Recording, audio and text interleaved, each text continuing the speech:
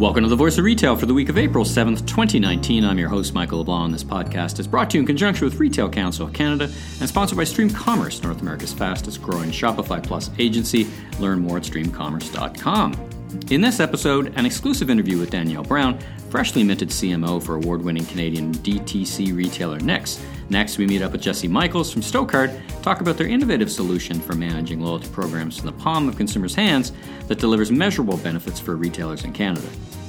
Then Kalie Belanger from Retail Council of Canada and I sit down for a chat together, and she brings us up to speed on Canadian Independent Bookstore Day, happening right around the corner, April 27th. Last but not least, I'll cover off the top retail news of the week, including Macy's rollout of their version of Story, Walmart's latest environmental initiative, plus their mic drop, as the kids would say, on Amazon. MEC opens up a new flagship store in Toronto, another retail cannabis store graces the Toronto market, and the rise of electronic shelf labels. But first, let's listen now to my interview with Danielle from Knix. Danielle, welcome to the Voice of Retail. Thanks for joining me today. Thank you so much for having me. It's exciting time for Knix, and I think the timing couldn't be better. You're a new addition to Knix, so I wanted to hear, you arrive with both fresh eyes and a great background. But let's talk about you for a little bit first. Tell us about yourself, Sure. Your background, and then how you came to be at Knix and what your role is. Well, it is an exciting time. I am sitting in this office with my founder, just having gone on mat leave, our founder, CEO, Joanna. So it's 5 months into the role. It's definitely going to be trial by fire. And I'm excited for the challenge. I mean, Joanna and I actually have known each other for a very long time. We worked together in the music industry a lifetime ago. She was a publicist at Universal Music, and I was a label manager for Interscope Records. We met there and then just reconnected over the last few years. And we've been talking about her journey. I was a fan of Knix and actually a customer. And then just the more we talked, the more we started thinking that we should probably work together, and really started talking about it 2 years ago. Really in serious. I had accepted another opportunity at the time, so the timing didn't work, but it's just made for this really interesting onboarding process where I saw the company through her eyes as a friend and a bit of an advisor. And then so when I started in November, I really knew what I was getting into, which was a wonderful way to start a job like this. I understood the role. I was really clear on what we needed me to accomplish. So it's been a really accelerated onboarding process, I'd say. It certainly doesn't feel like I'm 5 months in.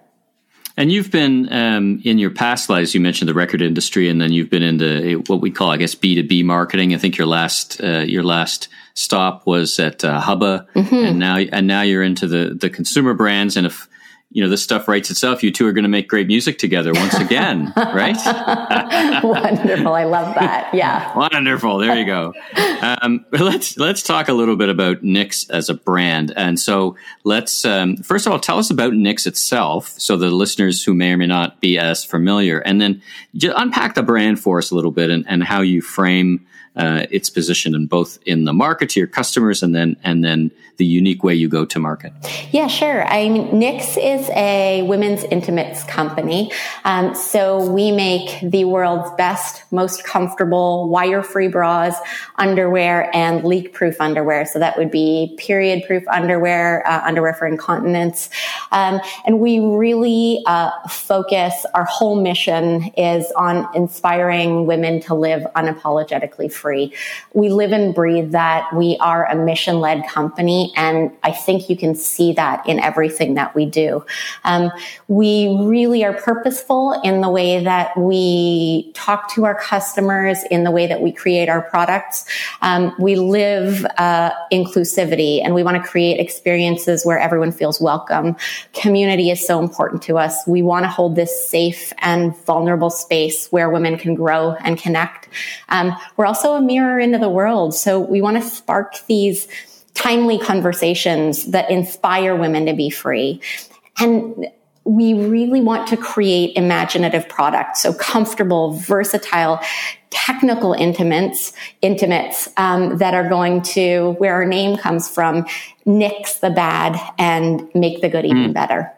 Oh, I didn't know that. I didn't know that was the origin of the name. Yeah. That's interesting. So, go ahead. Go ahead. No, go ahead, Michael. Sorry. Oh, well, I was going to say, it's certainly a brave foray into what is, in one way, a pretty crowded category, but yet in another way, you've managed to carve out a specific niche, and you really seem to have, either been thinking ahead of the trend or grabbed the zeitgeist of what the trend is around inner fashion. In terms of your approach, I think it's really well timed and seems to be well ahead of its time in some way. Just now, the industry's catching up with you in some ways. Yeah, it's interesting. I know with the whole Victoria's Secret thing and the backlash on what they represent, it's been interesting to us to watch, because we have used customers in our photo shoots since our inception, since 2013. We've been size inclusive since the beginning. We've carried a size 0 to 22. We've never changed our pricing depending on size. So it's been interesting to see the industry catch up, and to see the industry really start to turn and embrace women, and embrace women for who we are and for what we need in order to be able to live free.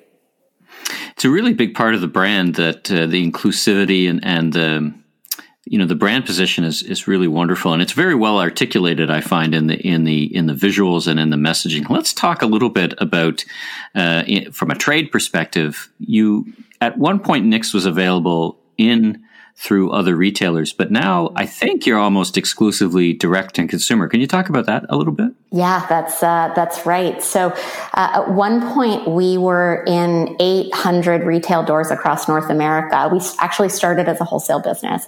And a little over 2 years ago, we made that transition to be 100% online. So it's been about 27, 28 months, I think.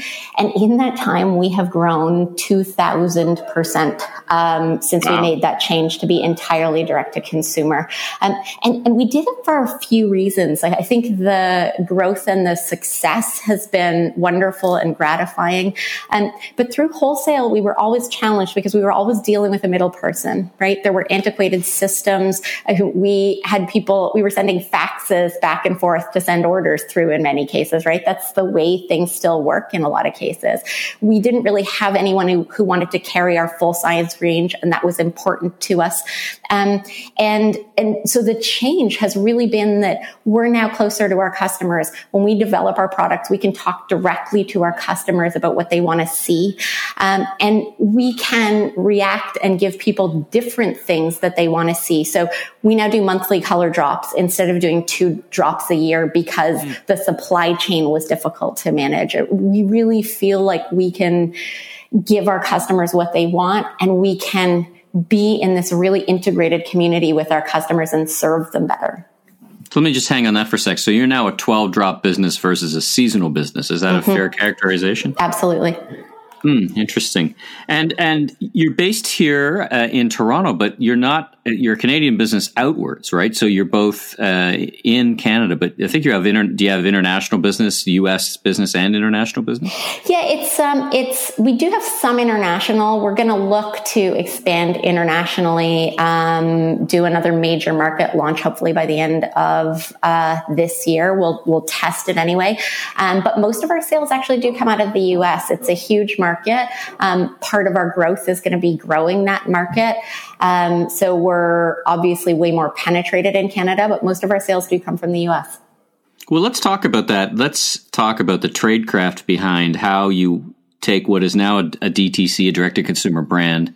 You don't have the partnerships to launch you in places like the U.S. or across Canada. So how do you approach marketing, customer acquisition, and retention? What's the tradecraft behind that for a brand such as yours? Sure. I think in the way that we've grown, we've really focused on acquisition. This year is the first year that we're going to also start focusing on retention. And as part of that retention, also look at how we use our advocates and our ambassadors to then take our message and then start farming it out again. So creating this viral loop really that starts with our customers, that's one thing. Another thing that we're looking at doing, even though we are entirely direct to consumer right now, is starting to really cautiously look at pop-ups in the US market. So I think part of the reason that we have such high brand recognition in Toronto and across Canada, Toronto especially, is that we're here. And we now have a showroom. People can come in, try on our products in our space. And we're going to try to replicate that in a few key markets in the US. It's going to be easier to connect with people and to have people feel us, even though we're not of their community. We want to be able to understand what different markets feel like and understand what's important to people in those markets. And like a lot of other DTC brands, we are going to try to do that with a little bit of a footprint that's physical. Well, it's interesting, and I can't say I timed it this way, but my last episode was with Indochino, which of course is a direct-to-consumer, but is now 40 plus, maybe 50 showrooms across North America and international sales. So, you're really touching on, digital-first or direct-to-consumer organizations that I found when talking to many of them that it helps in the cost of customer acquisition as well as just establishing a foothold or a toehold in new markets, because you have it's hard to beat a physical presence, notwithstanding all the wonderful things you can do online. Is that your thinking as well? Absolutely. There's a different way that people can experience a product, a brand, when they get to touch and feel and interact. And what we know from the trend in people doing physical really well is they're treating physical as an experience and as a way to physically experience a brand that may be mostly digital. I think one of the things that we're going to be doing in each of those markets too is, as we do involve our consumers in all of our shoots, in all of our product shoots, we're going to be doing the same thing in those markets. So looking at using that as a foundational part of our influencer strategy in those markets as well. So it's more of a holistic approach. As you know, we could go and do some at home in a market. There's no connection, right? So how do we look at marketing from an omni-channel perspective? I think not the only way to do that, but a great way to do that is to relate to people and talk to them where they are.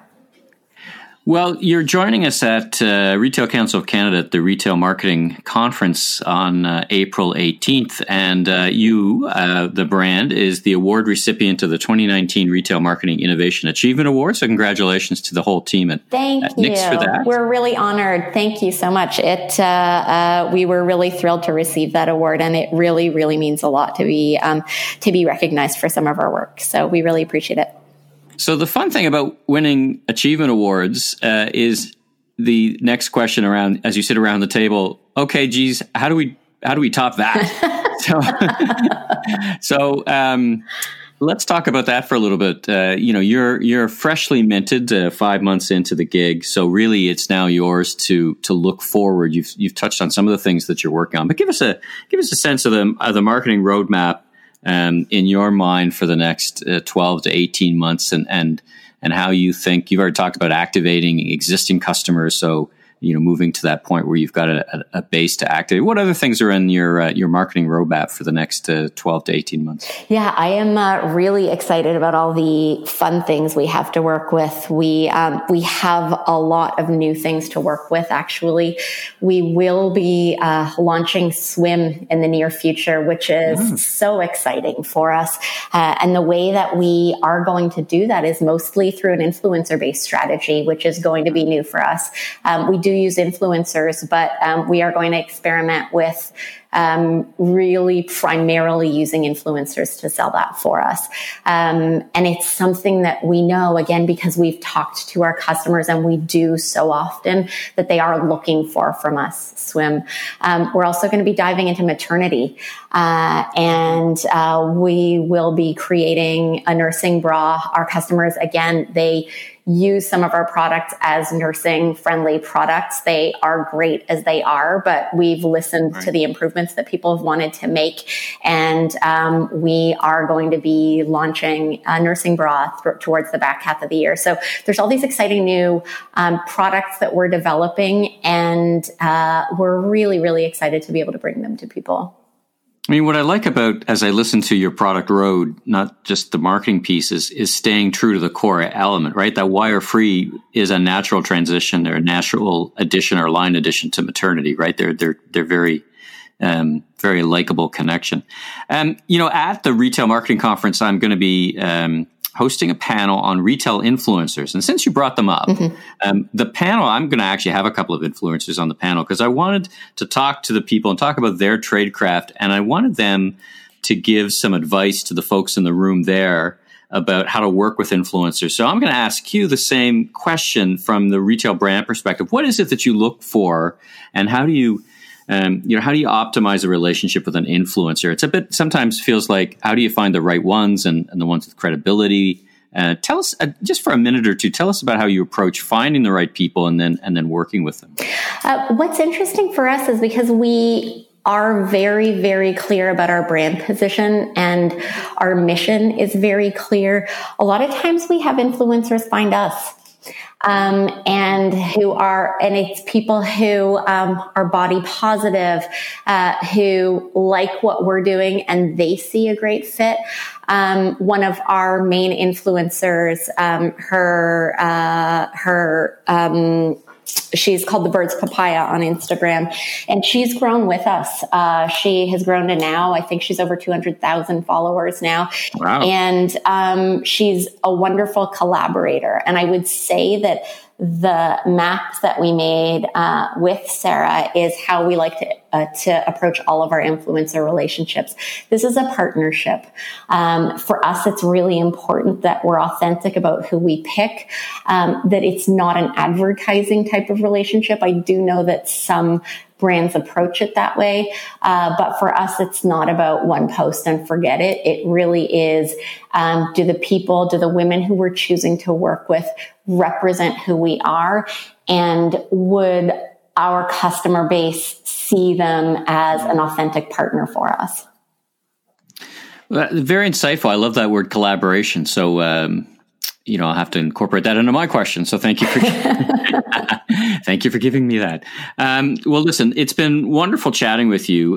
Congratulations again to Joanna, yourself, and the brand for the award again.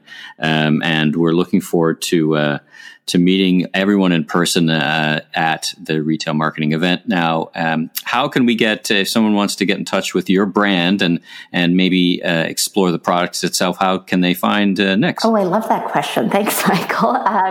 Knix.ca or Knix.com, depending on where you are. And if you want to see us on Instagram, we're at Knixwear. Oh, perfect. Well, listen, thanks again for taking the time to chat with the Voice of Retail, and look forward to connecting with you real soon. Truly enjoyed it. Thanks, Michael. We'll be right back. Sunny Brar here, Vice President of Member Relations and Education for the Retail Council of Canada, to tell you about our HR Forum, which is coming up on April 17th, 2019 at the Toronto Congress Centre. Now, do you want to learn about diversity, about inclusion, and the importance of keeping your employees engaged? Well, this forum is for you. So please make sure you join us and contact me for more details. Thank you. Jesse, welcome to the Voice of Retail. Thanks for having me. So tell me a bit about yourself before we get into talking about your product. Tell me a bit, you're not new to the retail industry by any stretch of the imagination, but I think you're new to Stocard, right? Yeah, it's been about 7 months. Fairly new, but in terms of retail landscape, prior to my experience there, I was with the digital flyer company Flip. I was there for 4 years and helped grow that business from 50, 60 people to over 500 people. Great Canadian success story. A fantastic story, based in Toronto, as we all know. And prior to that, I was in CPG, so working with Conagra Brands. Prior to that, did some email marketing, but it was some of our clients were Sobeys and AT&T, so still fairly close to the retail space. So extensive work in retail and definitely seen the shift in the last 5-6 years from traditional to digital. So tell me about Stocard. Now, they're not a Canadian company. They're not a new company. Tell me a bit about them. Sure. They're based in Germany. So it was 3 founders. They all went to school together. Typical story that you kind of hear, 3 guys in their basement. But, they met in school, started this company, and from there created, saw this issue that was happening with wallets and everything else from, plastic to digital and came up with a concept actually back in 2012. That's when they launched the company. We actually launched the app in Canada in 2014. Really? So it's been around, 5 years. But again, we just recently launched the Canadian office, and actually North American operations are out of Toronto with myself and the team. So yeah, we've been here about 7 months, but again, not a new concept, but yeah, based in Germany and recently launched here. Well, let's talk about the concept. Explain it first. Let's talk about it first from a consumer's perspective. Sure. Consumers, we know Canadian consumers are loyalty program crazy. There's more loyalty programs out than there are Canadian citizens, if you added up the number of cards/program participants. So we know you're in the right place, but what do you bring to consumers, first of all? Then we'll talk about the retail industry, but what do you bring to consumers that's different that they should pay attention to? Yeah, for sure. That's a great question. I think to touch on your first point, it was actually amazing when I first downloaded the app a few years ago to actually go in and see how many cards are available. I don't think people actually realize how many loyalty programs are available. They know there's a lot, but when you go in and see smaller retailers that have this as well, and then you can add your own cards as well from specific stores that you shop at. But no, it's an interesting point. And then, like you mentioned, from a consumer standpoint, it really is about utility. It really is about decluttering the wallet, getting rid of those plastic cards, uploading all of them to a handy wallet that you carry with you. You can see local stores, everything that's close to you. So it is geofenced and proximate. There's proximity, to each user. All opt in, right? Because I signed it up and it asked you, is it cool? All opt in. Yeah, right. And then you can see relevant offers that are related to your cards, based on the cards that you're holding in your wallet, which is not unlike anywhere you can go see flyers or things like that, but we can get into the benefits for retailers after this. But from a consumer standpoint, it is about utility and seeing the trend switch from physical to digital, or traditional to digital. I liked when you're right about. I was surprised when I opened up the app, and I'm an iOS user, so I assume it's multi-platform, whether downloaded it on iOS or whatever platforms. Yep. But I scrolled down, and it just kept going in terms of the preloaded programs that you could click on. And then I liked the fact that you could click on it and then brought the camera up and you take a quick picture of the physical card or type in your number, because I kind of do both. Yeah. Tell me, again, I'm an iOS user, so I put a lot of my loyalty cards into the iWallet or the wallet on the phone. Right. What's the difference? I guess mechanically they're both on the phone, but what's the difference? Why would I have them either in either or in both? A lot of cases you need an actual part from a B2B standpoint. You actually need a partnership with Apple directly to have the card listed. So we actually don't restrict any retailer or any card with a barcode to be uploaded into Stocard. So that's one major difference. We actually do have a partnership with Apple too that's sort of hush-hush, but in Europe that actually prevents us from doing certain things like having boarding passes or other utilities that are found, or tickets, things like that we actually have in the Android version because we don't have any participation with Google Pay.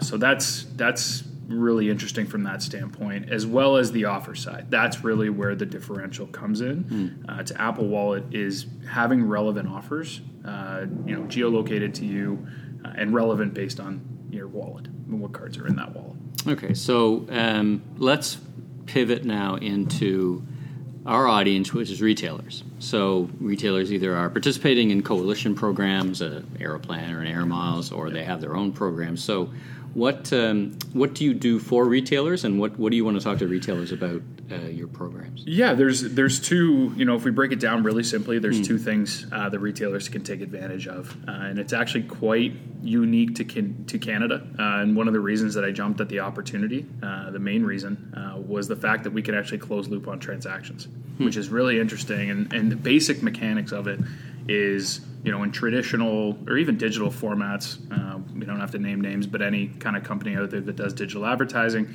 can really get you to the entry to the store from a tracking and measurement standpoint. Sure. What we're able to do is from once a user, yourself, myself, whoever, actually sees or engages with the content, they go into store, so we track them to store, much like others, but we can actually see when people have actually made a purchase because they're scanning their card at POS right within the app. So we're actually able to close the loop on purchases.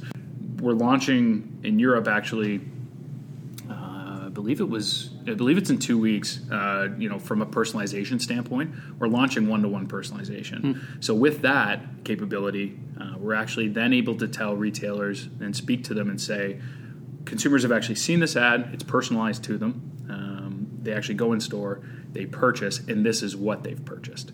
So right now we can tell at an aggregate that they've actually made a purchase of some kind, and then we'll have that capability to actually say what they've purchased.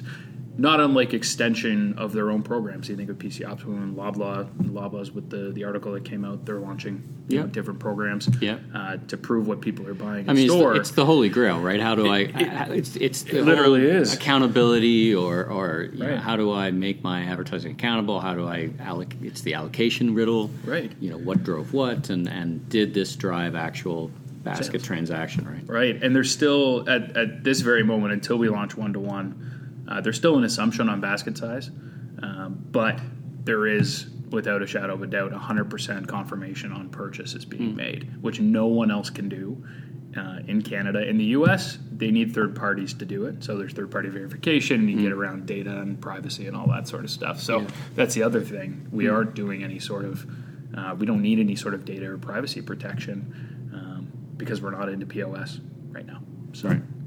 So that's, what's interesting is, when you load your cards in, then it basically is agnostic, when I'm thinking about even just the coalition programs, because it could be scanned by anyone with a UPC scanner, right? And I guess that's the case for all the loyalty programs in there. So what is it that you would, if I'm a retailer, what do I want to do? I want to make offers through your product, because you're going to take care of the installed base. You're going to have a bunch of people, much number of Canadians, who have decided to go into your app, and they've got someone's loyalty program, many of them out there. Right.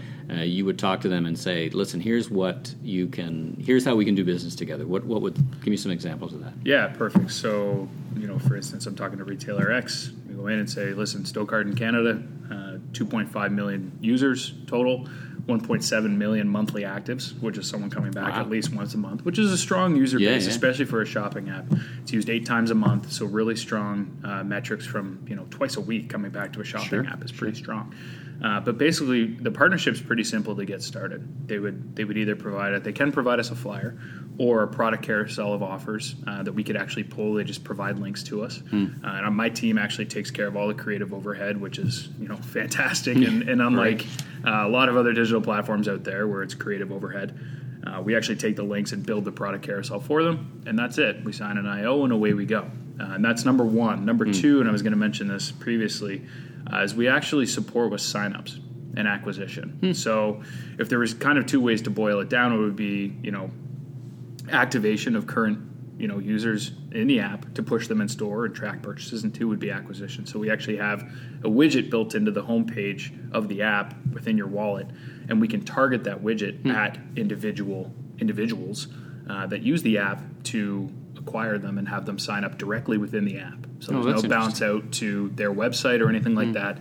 They actually fill in the predetermined entry form or can validate with the retailer's direct whatever they need to fill that in. I love that idea. I'm seeing a lot of that. I was at a session at Shop Talk in Las Vegas, and I always go see the VCs, the venture capitalists, what are they funding, and these super apps that you're starting to see now in China, where instead of discrete, different apps that you go to that then bounce you out to a different place, it's all clustered together, and all the activity is kind of native, as we would say, like it happens right in the app. So I think you're really onto something there. I love that idea. Yeah, it's interesting because back to data and privacy, we want to make sure that we're protecting data. That's there's no PII or any of that sort of stuff. So one thing to say on signups is, because in a lot of cases users have accounts, we're actually providing that information and pre-populating the information in that form and actually then piping right into a CRM through an API. And so once they click submit, we get ghost numbers or unused numbers or pre-used numbers from the retailers,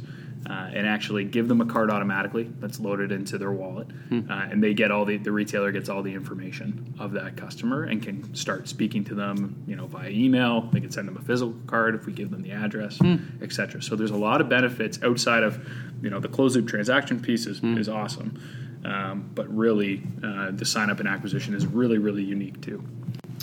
All right, Jesse, tell me a little bit about your retail partners, European based. So give us a sense of who you already work with around the world. Yeah, that's a good question. So we're actually based in 7 countries. Canada's our 7th country.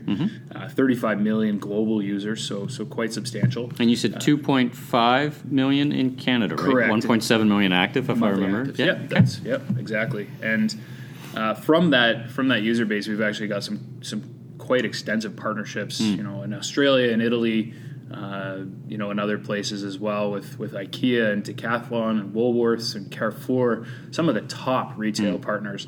And one thing to add on that too is they really look at Stocard as kind of an extension of their own program. So they have their own apps and they have their own website, obviously, and their own channels. But they see it as an opportunity, and we have some great case studies that I can share at the show next week.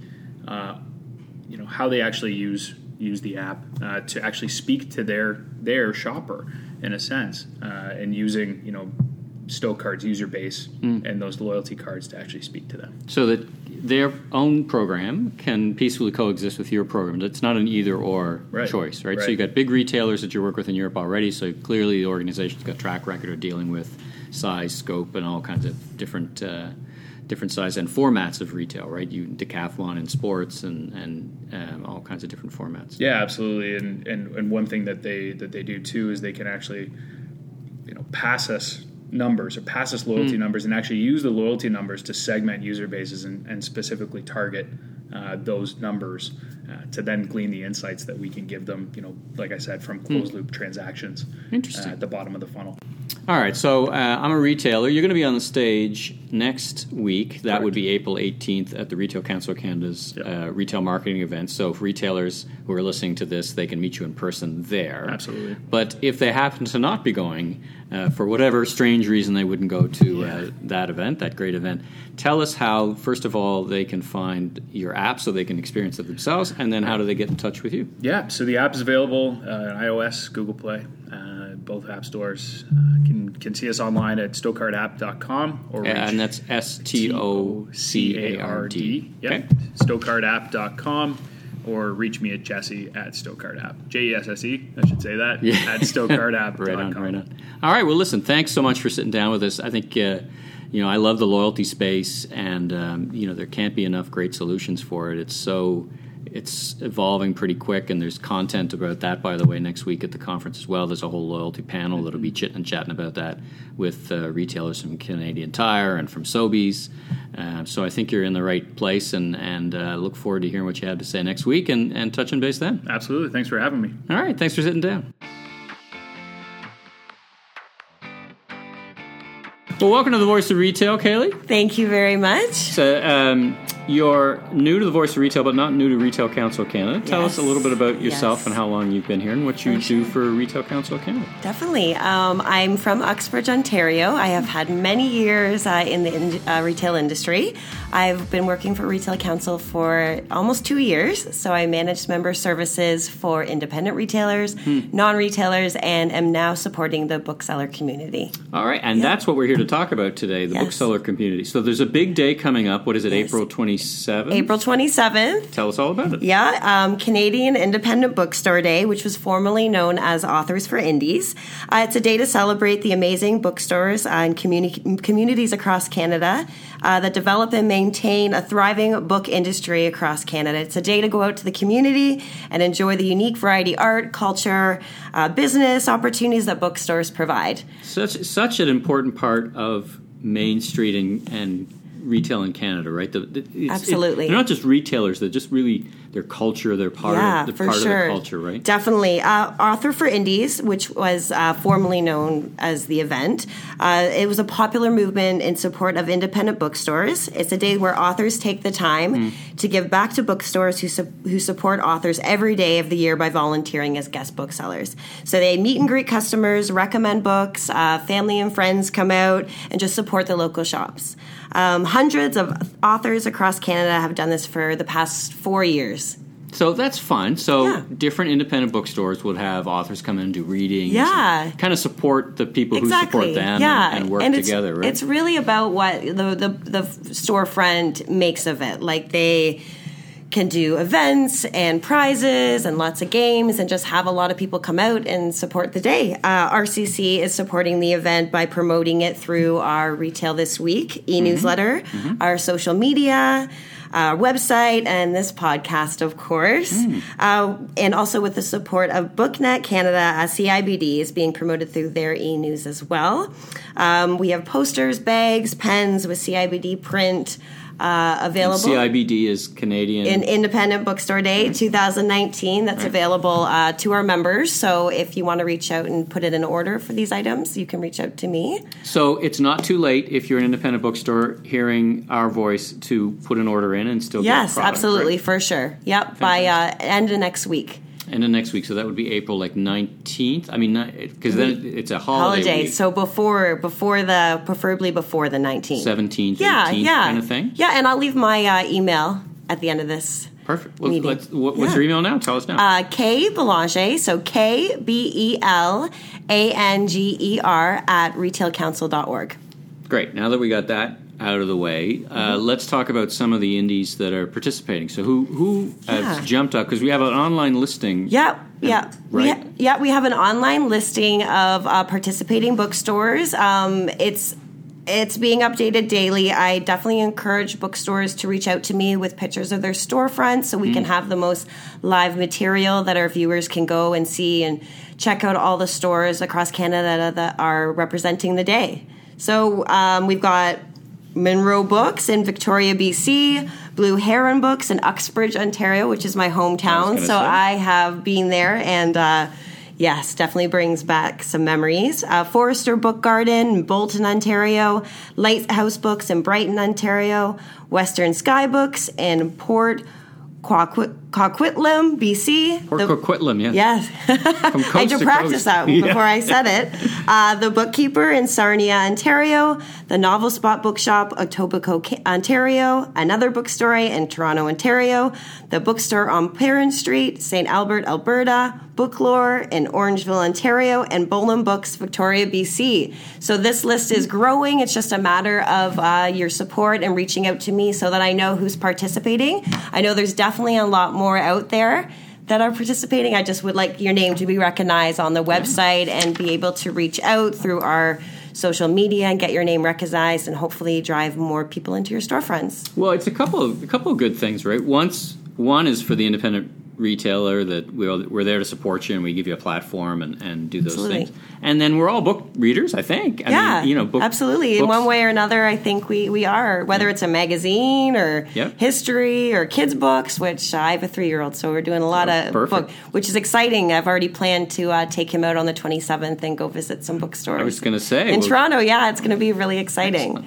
Well, it's a great day for us all to get together and support the indie bookstores from coast to coast, and it's such a vibrant part. Yeah. And it's been a kind of like a renaissance. If I go back even before you started here at RCC, 5 or more years ago, there's a lot of talk about whether it was the big online booksellers, that's a challenge that indies have faced. Yeah. And then it was e-readers, and there's some prognostications that oh my God, no one's going to read a physical printed book. Yeah. I was never a big believer in that. I don't know about you. I like the touch and feel and, for sure, and core usability of a book. Right? There's nothing quite like it. Absolutely. It's a challenging business to run for sure. Yeah. Definitely, but I think it's again a rewarding. I love reading physical books. There's nothing Same to replace here. it. Listen, thanks again, and remind us again where if you're a bookseller or if you're a consumer who loves books, where can they go online to find your listing?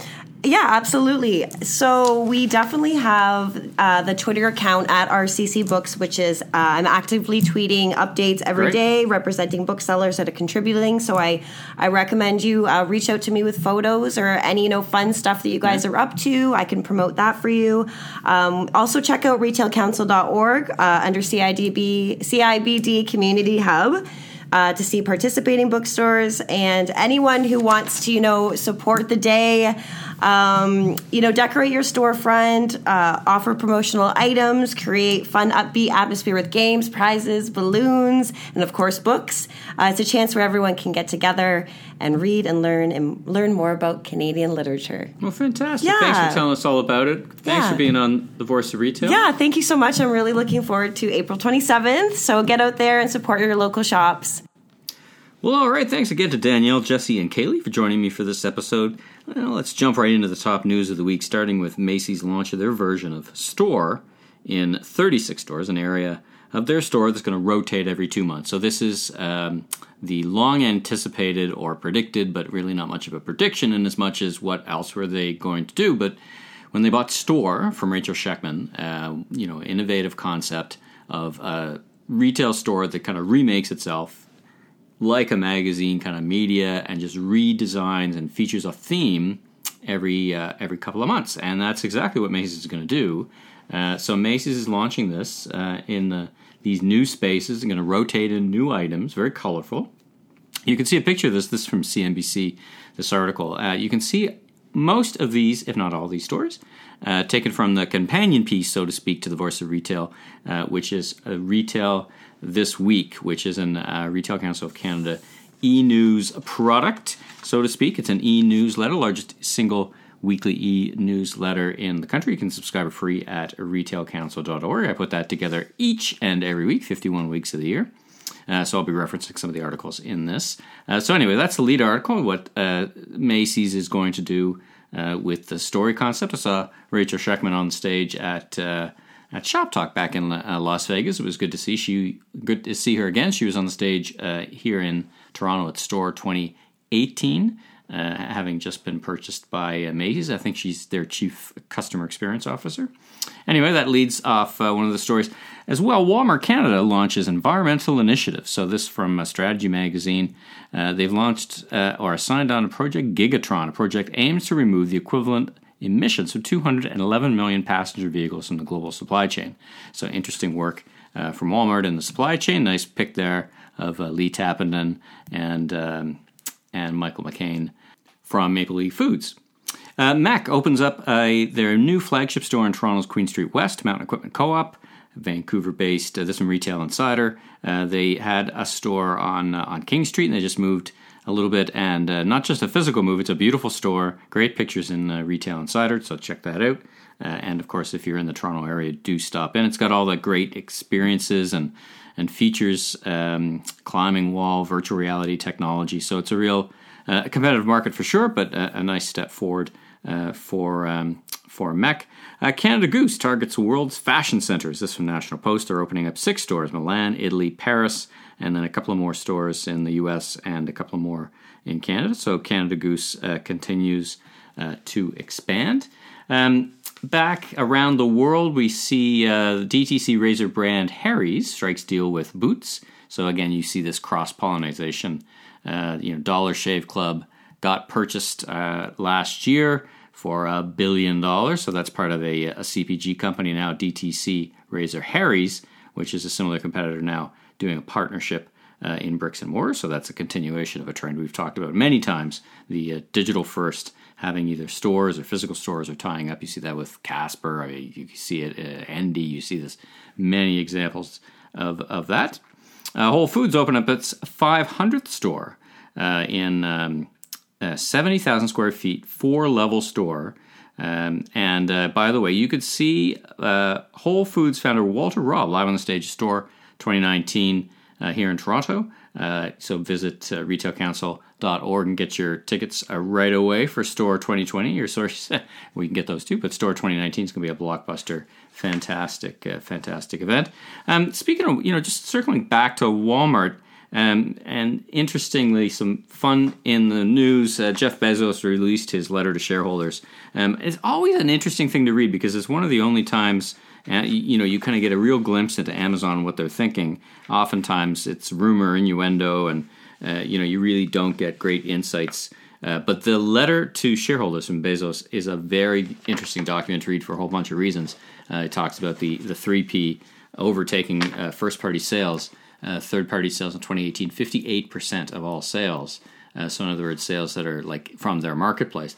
But interestingly, as a closing statement, it talks about a lot of interesting things. I'll put a link to Bezos' letter in the show notes. He challenges. I challenge top retail competitors. You know who you are, i.e., Walmart, to match our employee benefits and our $15 minimum wage. Do it. Better yet, go 16 and throw the gauntlet back at us. So, I loved Walmart's response, kind of my reference to the mic drop. Walmart's response was, well, Amazon, how about paying your taxes? Walmart responds, love that. $11 billion of profits, zero taxes paid by Amazon. So, not lacking for self-promotion from Bezos' perspective, kind of wrapping up that challenge as in do good for the country, but yet forgets that they don't pay any tax. So all those roads that those Amazon orders travel on get beat up and paid by other retailers' tax dollars. So anyway, not to get too far into that, but that I thought was a great response from our friends at Walmart. Other things in the news, a couple of great videos. A video of Eric Nordstrom talking about a 2018 that he would like or is happy to see the end of. I mentioned that actually when I saw Eric in the live. I mentioned it in the Shop Talk episode where I saw him live in Vegas. I thought he was a fantastic presenter. The other video, Toronto cracks down on 28 illegal pot shops. So the crackdown has begun. Another shop, by the way, opened up in Toronto. I guess that makes the 11th in the province. Opened up in Yorkville, which is the Tony area. So lots of Canada tourism going on, I'm sure, in there because lots of tourists visiting that area. So good for them opening up a retail cannabis store in Yorkville. Different, of course, from Yorkdale, which is the shopping center.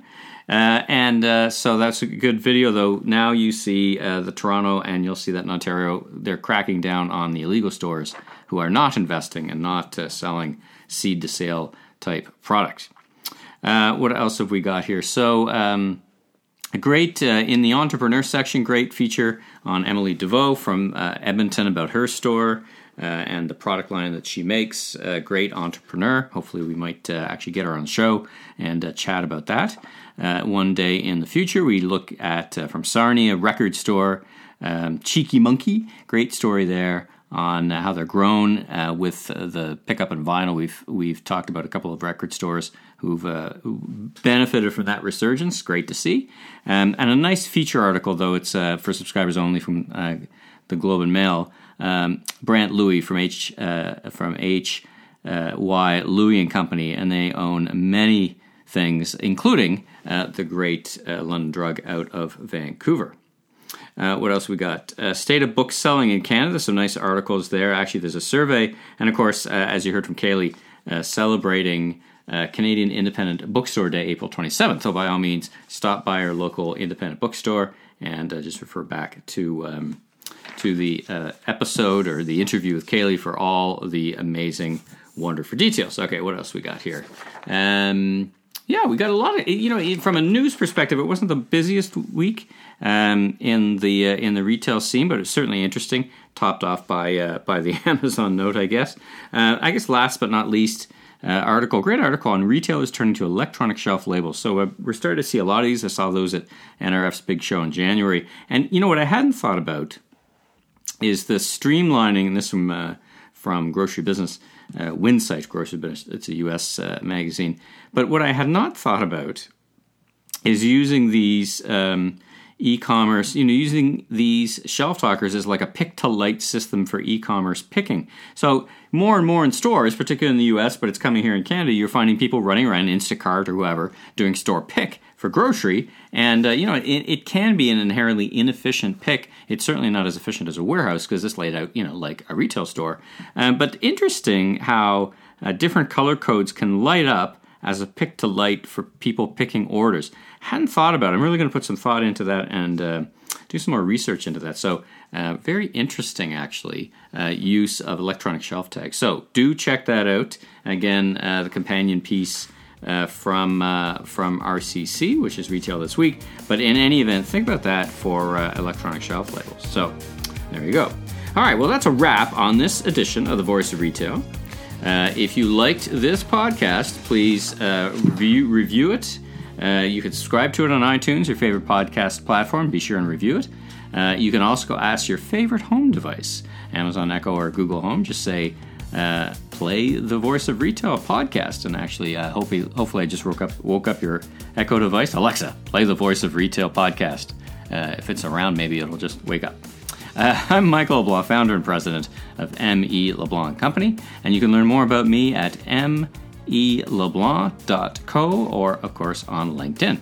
Join me again next week for a feature interview with Mark Miller, author of A Legacy in the Making, an International Business Awards Book of the Year 2019 finalist, top 10 business book according to Forbes, as well as RCC Quebec President Marc Fortin, and who gives us a retailer's view of top issues in the Quebec market, and let's chit and chatting with Mark. Until then, have a great week.